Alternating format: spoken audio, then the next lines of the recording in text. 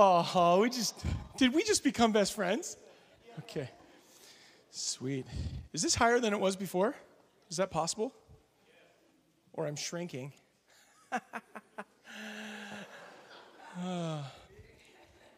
Dad jokes. All right. Well, it's good for us to just still be here in this place and take this final session together to really dig into, again, just each of the themes for each of these services that have just really helped us to come into a good focus that will keep us with the proper view that God wants us to have. And this afternoon's theme is on being led to. Being led to, that we are led to a world that is in need. We are led to people that are in desperate need. And my prayer this afternoon is that God would cause for us to receive His burden for lost people. Which, that's not a small thing that I'm praying. That's not a small thing that I'm asking God for. It's pretty massive when you consider how invested God is in reaching lost people. God's so invested that He sent His one and only Son into this world and knew that what His Son had to come and do was lay down His life on behalf of the sins of the entire world. He knew that in sending His Son that He was going to have to turn His back on Him because Jesus upon the cross became a curse and became the sins of the world, took it all upon Himself. And God cannot look on sin and had to turn and look away. He knew He was going to be letting His Son be tortured physically, spiritually, come into this world and face temptation and then take on sin and then descend into the depths of hell and the grave and take the keys of all authority back from the evil one. God is seriously invested in reaching lost people. And that's not just good news for us because we're found, but it is good news for a world that is in desperate need of rescue. And so I want to ask us, before I preach this afternoon, I'm going to ask that you would pray with me. I want you to pray for me. Pray that I will preach this with the anointing of the Holy Spirit. I want you to pray for yourself, that God will give you the ears to hear. The most anointed sermon that you're ever going to hear doesn't solely depend on the anointing of the preacher. There is such a thing as an anointing to preach. The Spirit of the Sovereign Lord is upon me because He's anointed me to preach good news to the poor. But Jesus would, every time He would preach and teach, He would say to him or to her who has ears, let him hear what the Spirit is saying. There's an anointing to preach, but there's also an anointing to hear. And I want to pray this afternoon that God would open our ears to hear the heartbeat of heaven for lost people. How many would be open to that by show of hands? We actually heard a cough. Okay, could you put both your hands in the air? Would you do that? Just put both your hands in the air as a sign of surrender and hunger to the Lord. And I'm going to ask you, if you pray in the Holy Spirit, I just want you to just take the next 60 seconds. I just want you to pray in the Holy Spirit all over this room, out loud and everything. You can do it. It's legal. You can pray in tongues at church. So just go ahead, just pray out in the Holy Spirit. Would you do that? Everybody all over this room, just begin to lift your voice to the Lord with your hands extended out to heaven. We're just going to call on God in this room. This is going to be a prayer meeting. It's a leaders gathering. It's okay. Don't get in a theological argument with me. Just pray in the Holy Spirit. Just go ahead and pray in the Holy Spirit all over this room. Come on, lift your voice and just pray. Just call on God. What are we doing? We're building up our most holy faith right now.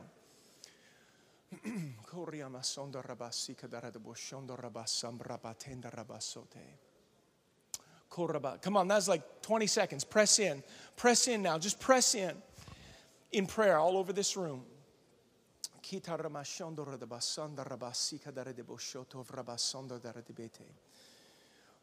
carabasondora da bashika de tarabasondo robotondora da bakata.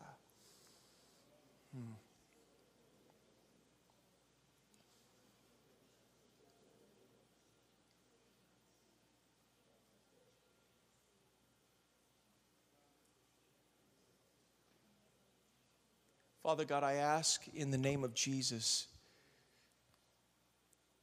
that you would place your hand upon me, that you would anoint me as I preach this word. That, Father, everything that you've promised that would come through anointed preaching, God, that blind eyes would be opened. You'd help us to see what we need to see. that, Lord, prisoners would be set free from those prisons, God. Wherever people are captive in this room, wherever there is wrong thinking that keeps us boxed in and believing that we're stuck, I pray that prisoners would be liberated all over this room in Jesus' name.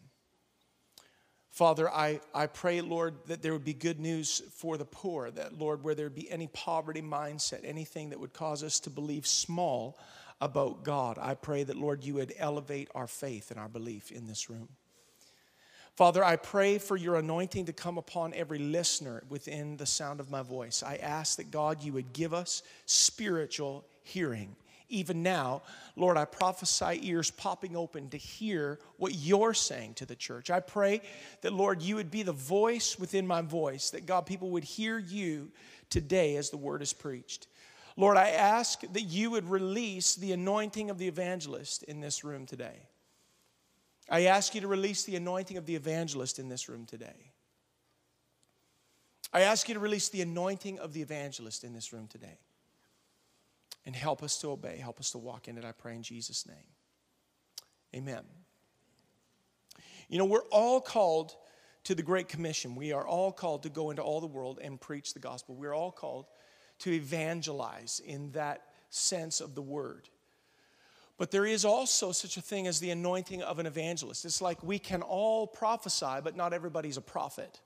We can all evangelize, but not everyone is an evangelist in terms of from that fivefold standing. And if you've ever been with a fivefold evangelist, someone who the Spirit of God is on them and their heart just burns for lost people. If you've ever been with a fivefold evangelist, it's crazy. People just start talking to them about like deep things. It's like people just, you know, you're with an evangelist, you're at the drive-through window, and someone's just like, hey, how you doing? And the person's like, I don't know. I just wonder what's going to happen when I die. You know, and it's like, well, let me share Jesus with you. There is such a thing as an anointing of an evangelist. You know, the book of Acts says that, you know, when some of the apostles were preaching, that people actually began to cry out, brothers, what must we do to be saved? Doesn't that sound easy? You know, the anointing breaks the yoke of bondage. The anointing makes it easier to do what God has called us to do. How crazy would it be for us to try to do what God has called us to do without God? We need his anointing. We need his help. We need his strength. We need his strategy. In Luke chapter 19, verse 10, it says this, for the Son of Man came to seek and to save what was lost.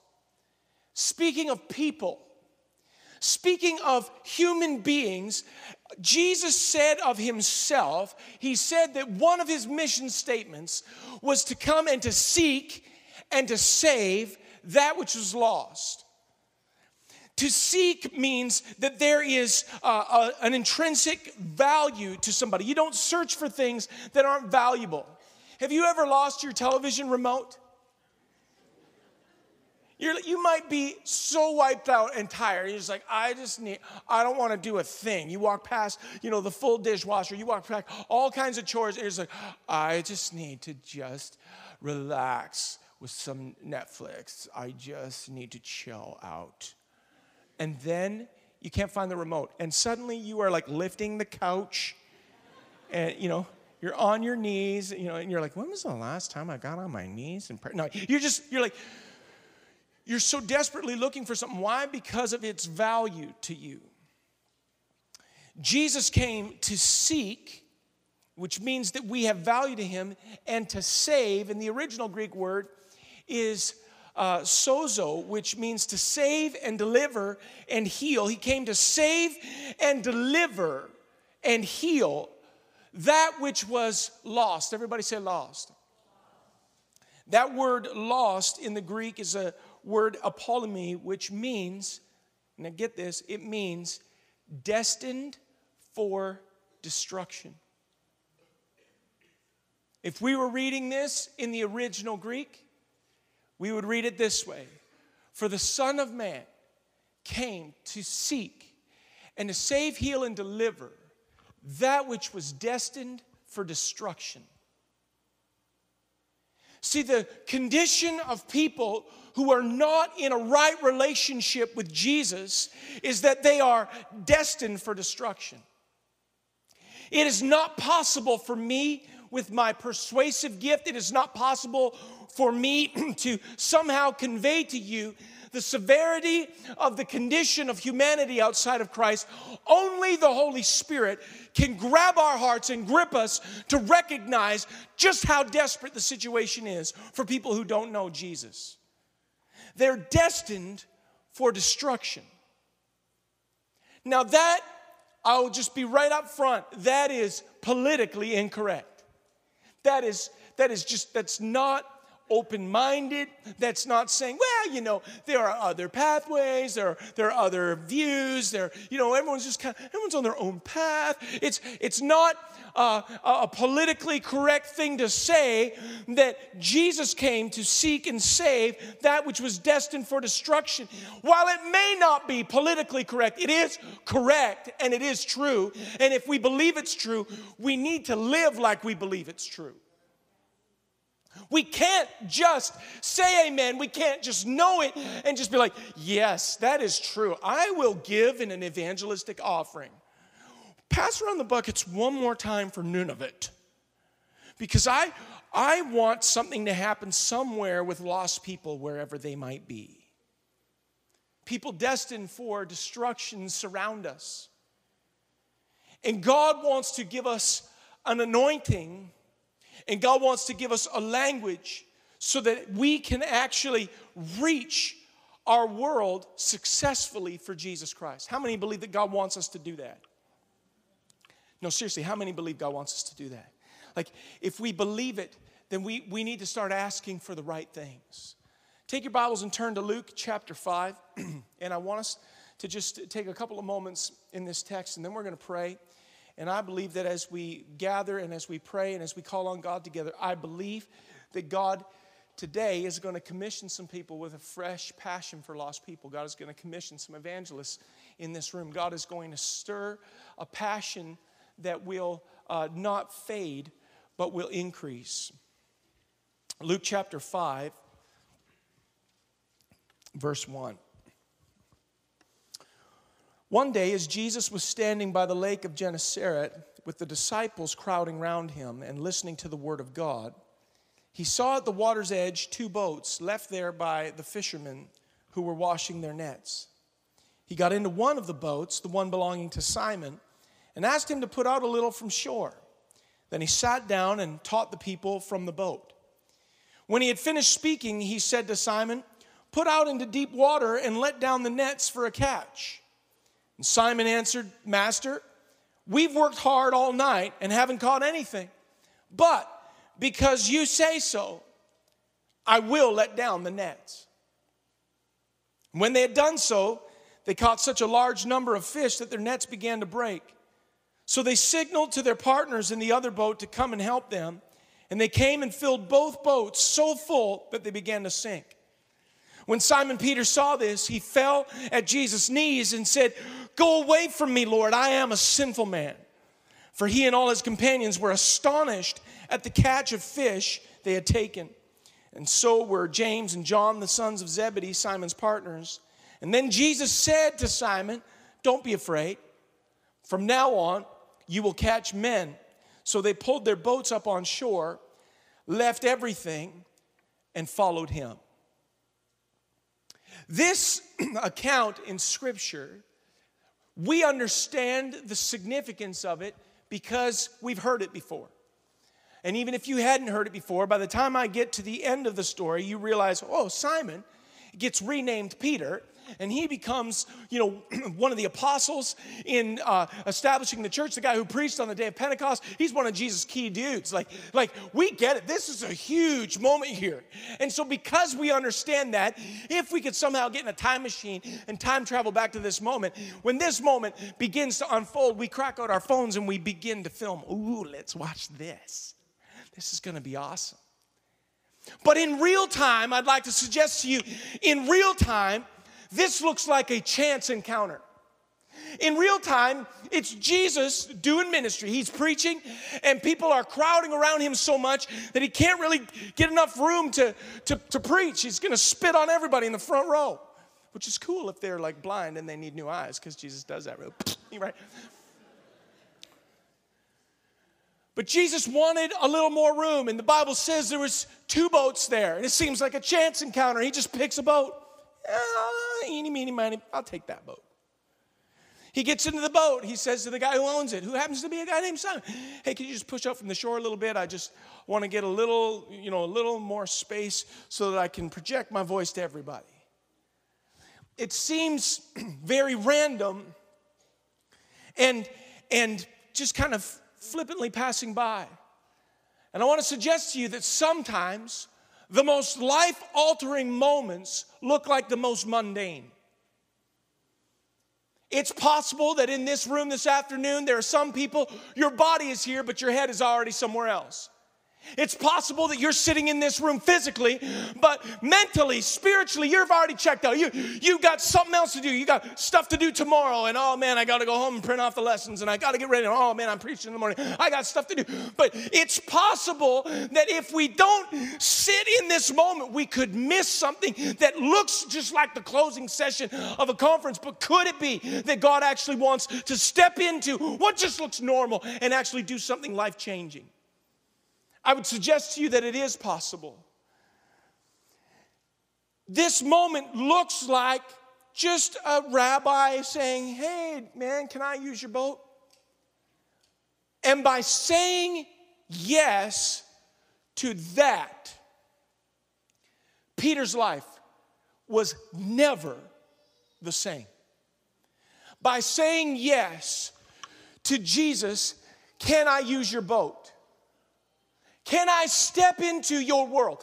Can I step into your boat, your business? Can I step into your school? Can I step into your workplace? Can I step into your house? Can I use your boat? Would you let me preach the gospel? Would you let my voice, my light shine from your driveway, your car? And I don't mean just because you put a Jesus fish on the trunk. But will you let me step into your world and use your world as my pulpit? Jesus used Peter's boat as a preaching podium, and then as a thank you, he says to Peter, hey man, thanks for letting me use your boat. You know what you should do is you should go on out and let the nets out into the deeper water, because the fish aren't going to come here in the shallow water, Peter. Go out there in the deep where the fish are. And Peter's probably in his mind thinking, you're a carpenter, right? I'm a fisherman. I'm the son of a fisherman. Me and my bros are sons of fishermen. And this is all we do. We know fishing stuff. And you are a carpenter teacher. And here's the objection that's in Scripture. We fished all night, and we didn't get anything. And like fishing at night, there's a little more chance of it's like asking your kids to take their dishes up from downstairs. Can you take your dirty dishes up from downstairs? I did that yesterday. Yeah, but you ate off new dishes. But why do I have to do everything? Yeah, carry that dish upstairs. Life is going to bite you in the bum.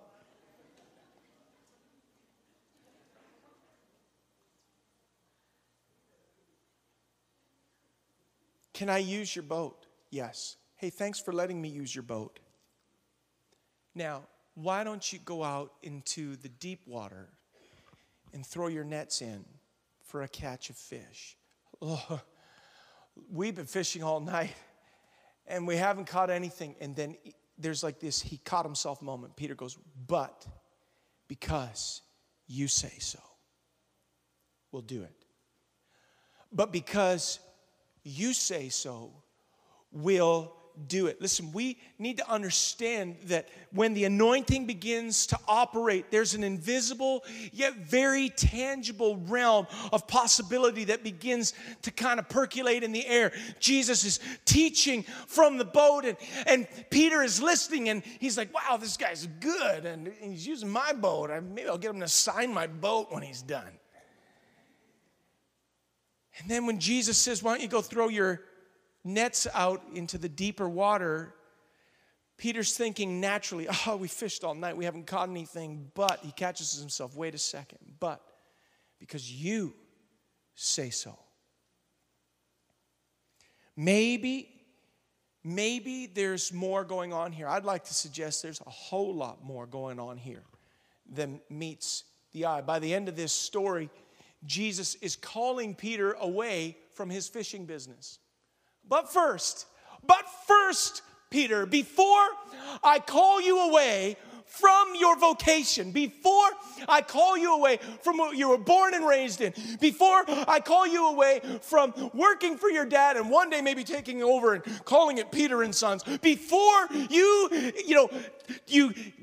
step away from fishing, let me make all of your fishing dreams come true.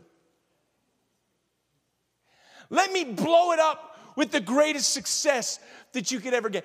I would like to propose to you that when Peter went out and dropped the nets and he started to catch fish, I'd like to propose to you that would have been something Peter would have dreamed about as a fisherman.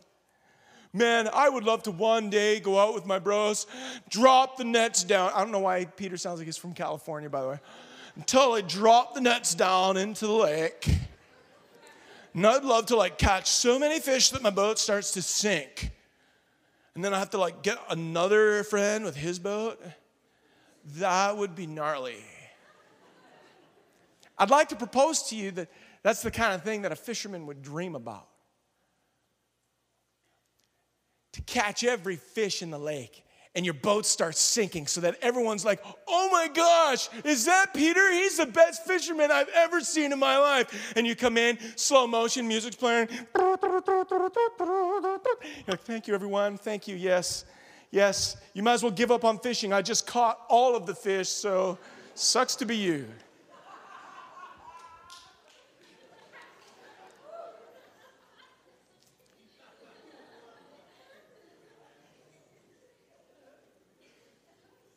But this miraculous catch of fish is a prophetic foreshadowing of the realm of possibility that Jesus was calling Peter into.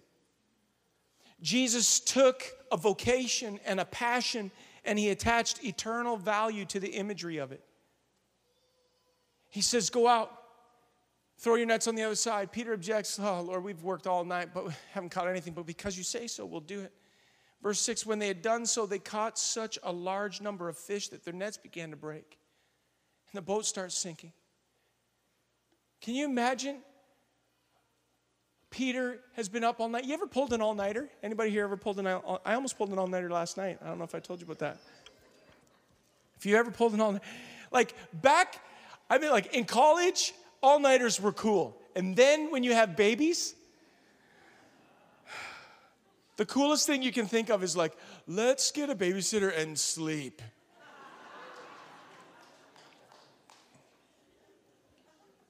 Back in the day, the coolest thing was staying up. Then you have children and you're like, I just want sleep. Peter and his friends have just been asked to work hard. Sometimes we've got to do more than we've ever done to get more than we've ever got.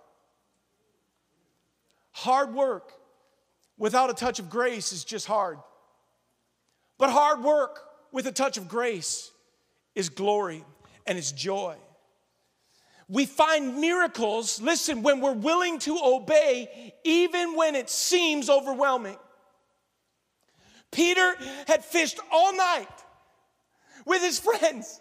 And now Jesus says, thanks for letting me use your boat. Could you go throw the nets out into the water and try fishing for a change? Try fishing. We fished all night. But because you say so, I don't get it. But something is, I think I have a goosebump. I feel like the hairs on the, you're a good teacher. I don't know. I'm tired, but I think you're really anointed. Hope it's not the sleep deprivation. Something's stirring in me, and I'm going to do it because you say so. And what happens? He catches so much fish, the boat begins to sink. They get another friend to come over their boat, and that boat begins to sink. Peter jumps out of the boat, swims back to the shore, and he gets down on his knees in front of Jesus, and he says, Lord, you need to go away from me. I am an unclean man. I don't deserve this. What is that? Is that false humility? What is that? Why did Peter do that? You know, I get nervous of the leader who's, been to Bible college for a minute. And they're like, man, give me a chance. I'll show everyone how youth ministry is done. Let me have the mic. Watch the revival begin. The armchair quarterbacks for life. I talked to a guy once who was, pastoring at the time. He went on vacation to a church in Phoenix, Arizona that had like 10,000 people in it. Legendary church led by a man of God by the name of Tommy Barnett. His son Matthew Barnett planted the Dream Center. Just a legend. This guy goes down there and comes back, and he tells me of a conversation with him and his wife. He's like, we were standing there, and I was just like, man, if we had all this, we could blow this. It would be like 10 times the size. And I was like, wow, I'm so impressed with you right now. I have so much to learn from you. The presumption. Yeah. If I had a budget, I could do anything. Peter recognizes that what he's a part of, see, as a fisherman, he knew this was not a natural catch of fish. This was supernatural. This was a divine intervention. This was like crazy. I don't know if he, felt the anointing, felt the presence of God. You know what I mean? When you feel God on you. I don't know if he felt like that. He probably did. He's pulling in the fish, and he's like supernatural strength, just feeling the trembling under the power of God and realizing, I have no idea why he let me catch all these fish, but I don't feel worthy of it. I'll tell you something. I'm comforted by a leader who recognizes his inadequacies, by someone who realizes, I don't think I deserve this. Lord, you need to depart from me because I'm not that great of a guy. And Jesus puts his hand on Peter, and he speaks to him, and he takes the vocation of fishing. He takes the picture of fishing. He uses it as a word picture and a metaphor for what Peter would now be called into to devote his life. And he says, Peter, don't be afraid. Follow me, and I will make you fishers of people. Now, if you divorce that statement from the setting, it still sounds cool. It's like, yeah, I'll make you fishers of men. When I was a kid, we used to sing a Sunday school song. Anyone remember the Sunday school song? I will make you fishers of men, fishers of men, fishers of men. I didn't say it was a good song, but we sang it. Okay? I feel like some of the songs we sang in Sunday school is just like an old lady at a piano like 3 minutes before Sunday school is about, I need to make up a song. I will make you fishers of men, fishers of men, fishers of men. I will make you fishers of men if you follow me. What should I do for the chorus? If you follow me, verse 2, I will make you fishers of men if you follow me. Key change, I will make you, right? And if it goes to the left, right? So the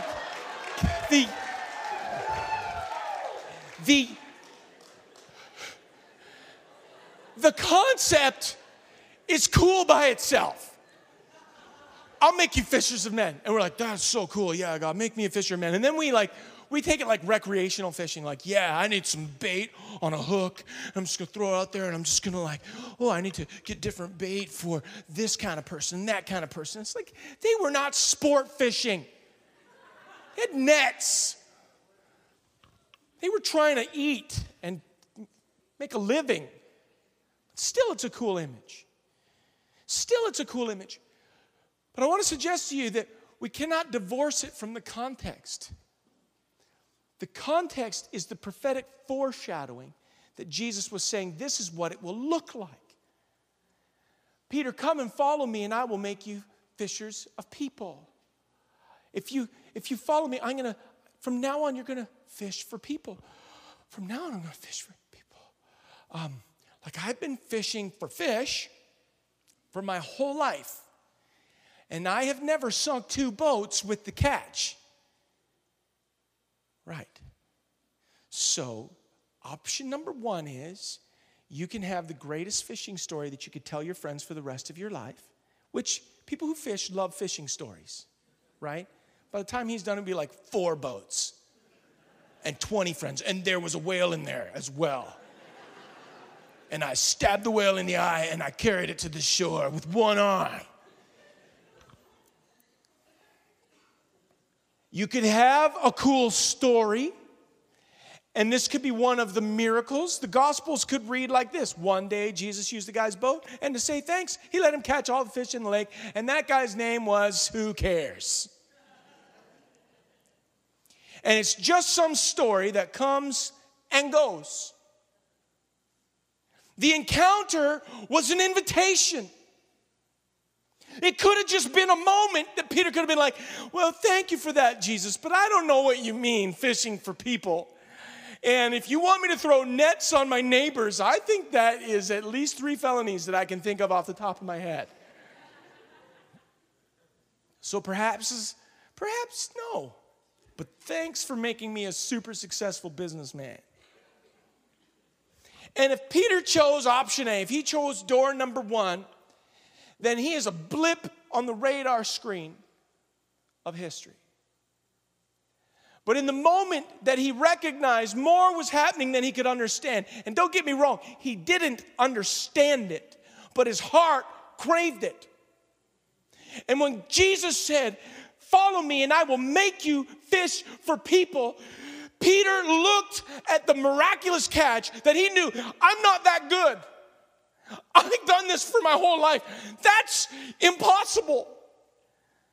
And if you're saying if I follow you, I could catch people, I don't know what that means, but I know that I've gotta. And he left his fishing business behind, and it was like super successful now. Like you could take the summer off, Pete. You caught everything. He left it behind to follow Jesus, and the picture that Jesus was giving him was, if you will follow me, I will make you more than you are on your own. I will increase your capacity to do what you otherwise could not do on your own. That's the anointing. I'm giving you an encounter with my power and glory so that you can catch fish, which who gives a care? But because you care as a fisherman, I'm touching it to try to speak to your heart and say, you could catch my heart for what I really care about. You can have a lot of fish, or you could change the world and reach lost people. And reach them in a way that is beyond your ability in and of yourself. If we will be willing to go after them, to go where the fish are, using this prophetic story as our template, if we will be willing to go where they are, God will send them to us. God will send lost people to us if we would be willing to go to them. He looks for ones that are willing to inconvenience themselves to go after what Jesus says is possible. I would like to suggest to you that, but because you say so, is some of the best theology that you could ever get into your heart. But because you say so, Lord. The had to type of drivenness, not drivenness of the flesh, but I must step into this moment because I feel compelled by the Holy Spirit. I've been fishing all night, but because you say so. Lord, I've been youth pastoring for a couple years now, but because you say so. God, we've never done it that way before, but because you say so. Lord, that's going to be a lot more work, but because you say so. See, when there's a touch of grace on the labor, I'm telling you, if you were fishing all night and you didn't catch anything, and then you go out and you're really tired and you start catching the lake, you're not tired anymore. That's an adrenaline rush. There's a thrill. In Luke chapter 10, verse 2, Jesus told his disciples this. He said, the harvest is plentiful, but the workers are few. Ask the Lord of the harvest, therefore, to send out workers into his harvest field. Jesus says the harvest is plentiful. It's another word picture now. He's giving us a picture of a field filled with grain. And a field filled with grain is great news if you're hungry and you're a farmer and your crop made it and now you can make bread. Well, not quite, genius. You still have to actually go get it. You don't just stand there at the field and claim it. Praise God for all this grain, and I claim loaves of bread. And I claim oatmeal cookies. I can just see them there. Hooray. Jesus looks at the same field. He says, the harvest is plentiful, but the workers are few. And then he has a prayer request. Jesus has a prayer request. Ears up. Ask the Lord of the harvest to send out workers into the harvest field. You know, I sometimes am perplexed at some of the dumb prayers that we pray. Like, I'm thankful that the Holy Spirit is an interpreter. But I think we'd have greater effect in our prayer lives if we prayed for things that God was set to answer. Like he gave us an open book test. When we pray for things that are just dumb that God's not going to answer, maybe we're wasting time. Maybe we should actually pray in line with his will. Oh, God, send us a harvest. Cool. God's in heaven going, no, what I said was, is this thing on? What I said was, the harvest is plentiful. I need workers. Oh, God, just send the harvest into our ministries. Oh, and then, if you rock back and forth, it's, oh, Lord, do it. Give us the harvest. And God's in heaven like, Luke chapter 10, verse 2. Microphone test. Oh, God, send us the harvest. He's like, no, I want to send you to the harvest. Actually, here's what I want you to do. I want you to ask me to send workers into the harvest field. Ask the Lord of the harvest to send workers into the harvest field. Okay, so let's pray that prayer. Oh, God, there's a harvest all around us. The harvest is plentiful. People are destined for destruction without you. God, I pray that you would send people, send somebody into my city, God, that would care and that would reach them with your love. And God, send somebody with creative innovation and an anointing to just share your truth with them. Oh, do it, God. And what you start finding out as you pray like that is Jehovah Sneaky is working in your heart. And the more you pray, the more you're like, oh, God, I think it might be me.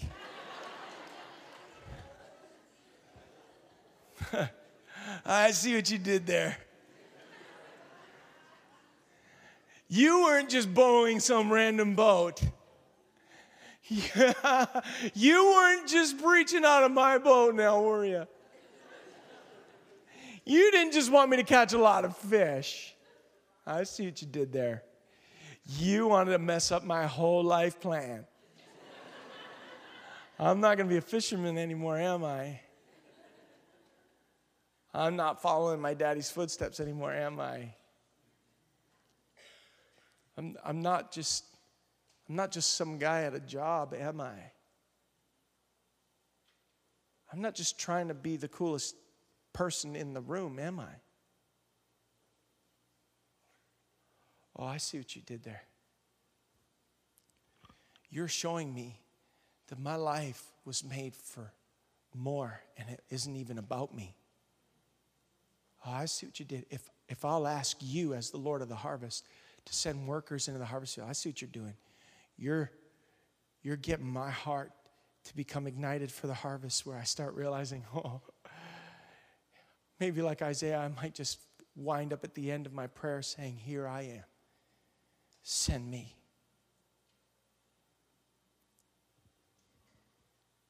Have you ever thought that maybe you could be the answer to Jesus' prayer request?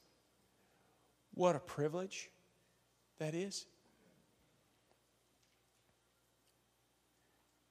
In Isaiah chapter 54, every year as lead pastor at Lake Mount Worship Center, I'll prayerfully look into the year ahead and just ask the Lord, God, is there something that you want to say over us for this year? Over 2016, we made a declaration that this was going to be the year of the new song.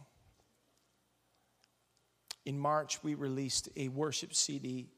We recorded a worship CD, and it was all songs that you all know.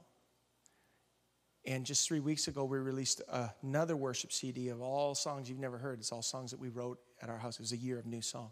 We just began to write and sing and record and step into, because we've had prophetic words for years that we were going to be a house that there would be songs of worship coming out of. And you know what you can do with that? You can just be like, oh, God, let songs come out of this house. Oh, Lord, do it. And he's like, write one. Write a song. Let it come out of the house. Put it in a format that it can get out of the house.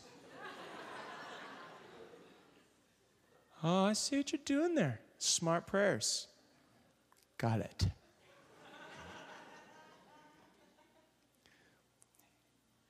And this word has scripture to it, because I find there's a lot of great sermon material in the Bible.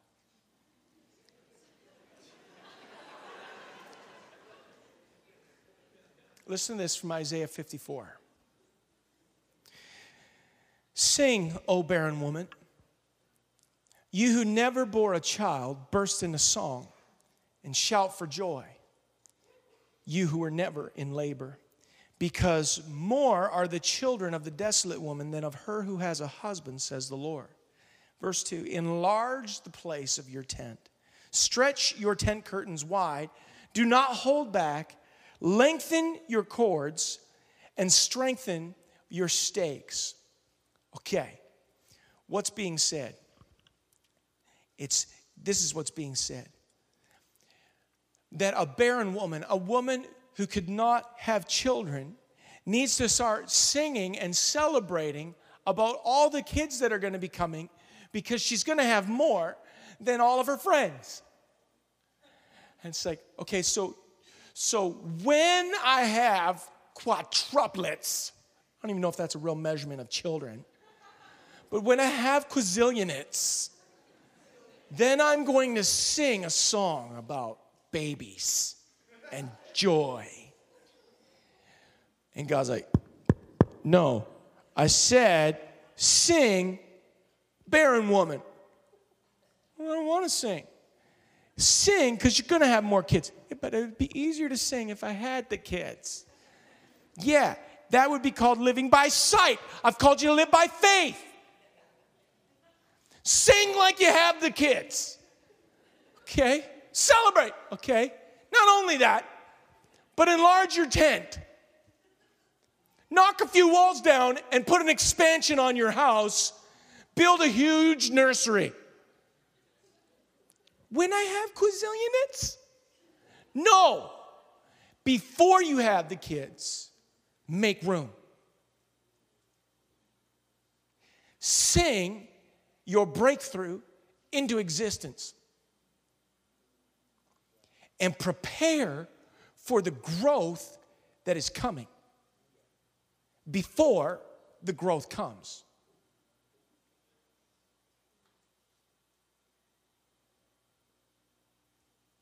Have the second boat ready for the catch of fish that's about to come.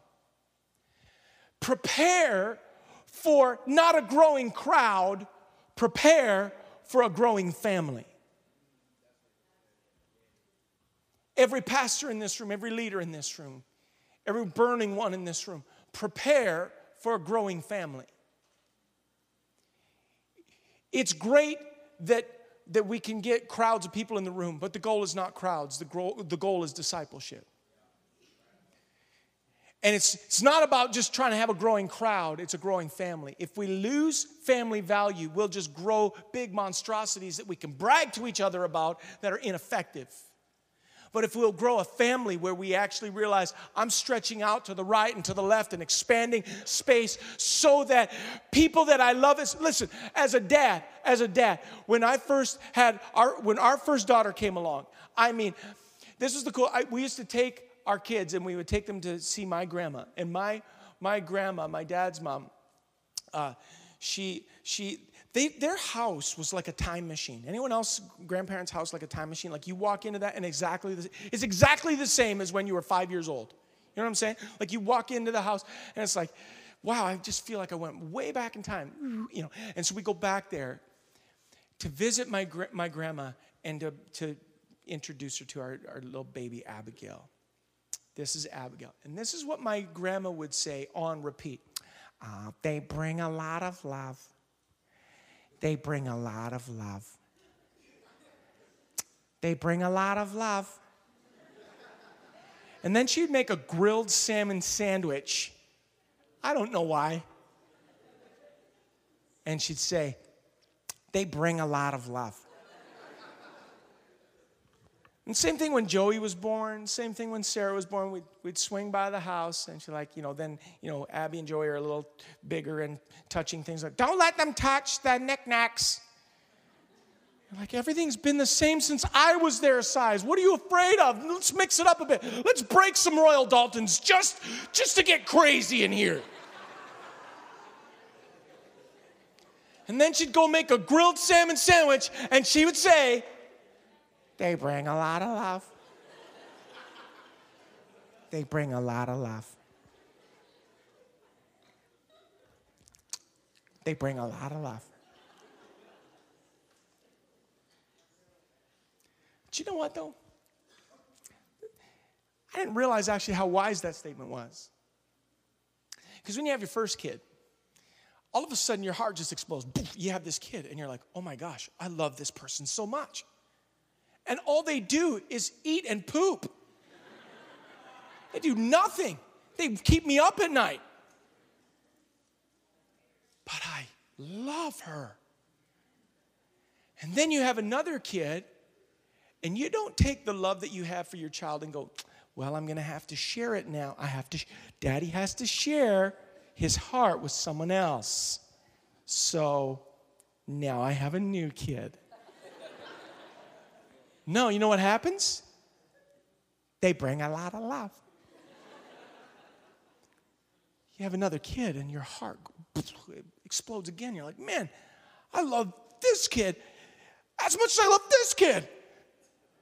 And then you have another one and it's like, I love this kid as much as I love that kid and that kid. I don't even know how it's possible. You know how it's possible? They bring a lot of love. Salmon sandwiches on the house.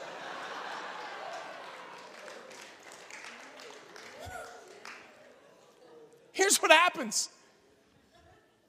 If we actually will value lost people so much that we would go and seek them, to reach them and go into a harvest field and bring them in. It's not for a head count so we could say, our youth ministry this time last year, it was like 15 kids, but I brought 5 of my friends and now there's 20. So we're like exploding in a revival, and we need to get it on Instagram so that Charisma Magazine calls us and says, how'd you do it? Want to do an interview at the front of next year's Initiate? Yeah, I'll tell you how we did it. I'm super anointed, that's what. We're not trying to get a head count. We're not trying to grow a crowd. They bring a lot of love. When you could actually get a value for them and seek them out so that they could be saved and bring them into the family. They're not just some face. You start to love and care about their story. And what Jesus was showing Peter, the band can come, what Jesus was showing Peter that day when he told him to go out and throw the nets down, and then they had to send another boat out to throw its nets down and catch. He was showing them, if you'll go where I tell you to go, I will send you so much harvest. You just have to be willing to go because I said so. You just have to be willing to go where the people are. Last year, some of the guys from our church we lived just like 25 minutes from the border, and they went over to see a band in Buffalo play. Lettuce, anybody ever heard Lettuce? Well, now you know. Anyways, they're a really good funk band, and so Paul and the guys went, and I forget why I couldn't go, but I couldn't, and I wasn't there. I missed it. And there was some opening act at the beginning, and so they weren't so good, and so the guys were like, let's go get some chicken wings because we're in Buffalo, right? And so they're walking down the street, and there's this couple walking beside them. So there's about 5 or 6 of our guys, and they just start chatting with this couple. And just chatting, and it's like, kind of easy going. So then the guy says to my buddy Tom, he says, where are you guys from? Oh, we're from Canada. He goes, oh, we're from Canada too. Whereabouts? We live in Niagara. I live in Niagara too. Whereabouts? I live in Grimsby. I live in Grimsby. No way. Tom's like, I live on, let's say Main Street. I live on Main Street. This guy's like, I live on Main Street. Did we just become best friends? Right? Like, they're like 4 doors apart. For real. They meet in Buffalo, waiting for a concert to start. They start talking about, so how do you guys all know each other? Oh, we all go to the same church. What church? Lake Mount. Oh, that one on the highway? Yeah. Starts getting curious about the things of God. Before you know it, they're having like deep God talks at a Lettuce concert. And it wasn't like a concert of like Lettuce, a band with the name Lettuce. I'm older than you, but I'm not that old. Hey, let's watch Lettuce. Hey, it's amazing. Can you believe that, Ethel? Wow, that's some talented vegetables.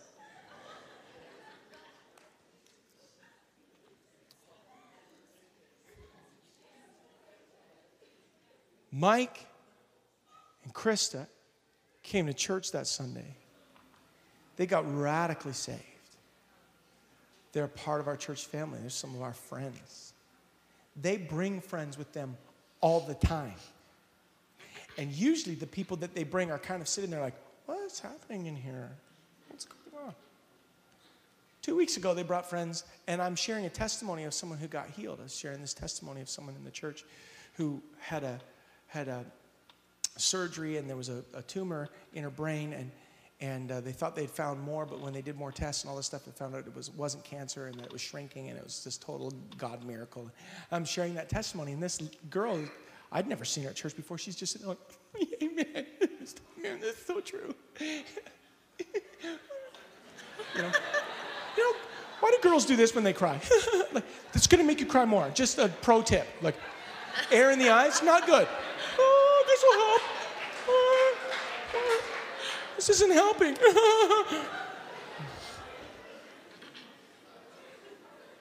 I found out, not everything I say is pre-planned. I found out that the week before they came, we had a Sunday night service. And Mike is standing there with the husband. And this dude's wife is with Becky and Krista and some of the girls. And she's sharing about how she had to go to the doctor on Friday, and she had a swollen neck, and they were concerned about cancer. They were concerned about all this growth in her. And so they're praying for her.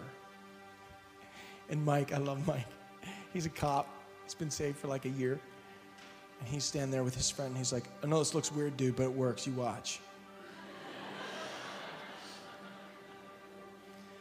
And that week, in between praying for her and that Sunday morning, she had gotten all her results back from her tests. And she was cancer-free. There was no illness in her. And so when I'm sharing this testimony about someone else, she's like, oh, it's true. It does. It works. It's real. And there's like, I don't know what happened. Tell me later. The fact is this. It's not a growing crowd. It's a growing family. These people that are coming in, they're not just people, but they bring a lot of, I love them. I love them. I love Mike and Krista. I love their girls. I love the story of how just going where lost people are and just being willing to talk about Jesus while you're having chicken wings turns into lost people destined for destruction, crossing from death to life, and finding a God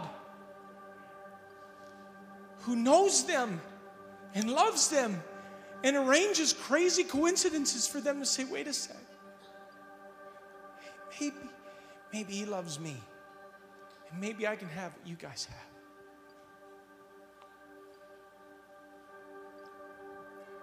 What will happen when lost people are found in your community?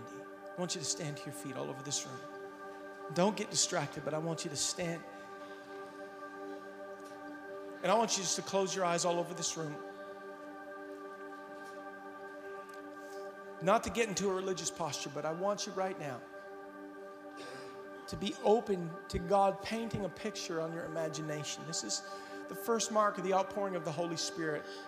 Of the Joel 2, Acts 2, God says when he pours out his Spirit, young men and women will get visions. That means God will start to paint pictures upon your imagination. What if we stopped just talking about lost people and the unsaved and church growth? And what if we stopped just talking about expanding and program and all that cool stuff? What if we put a face and a name on it? What if right now, with your eyes closed all over this room, you just took a moment and you asked the Holy Spirit, Lord, send laborers into your harvest field. And what if you looked at that harvest field not as just some generic picture of wheat, but what if there were faces and names of people?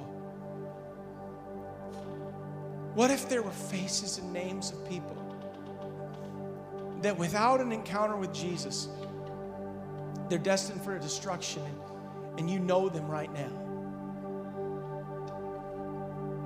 Father, I pray all over this room that you would, in this moment, I ask that you would release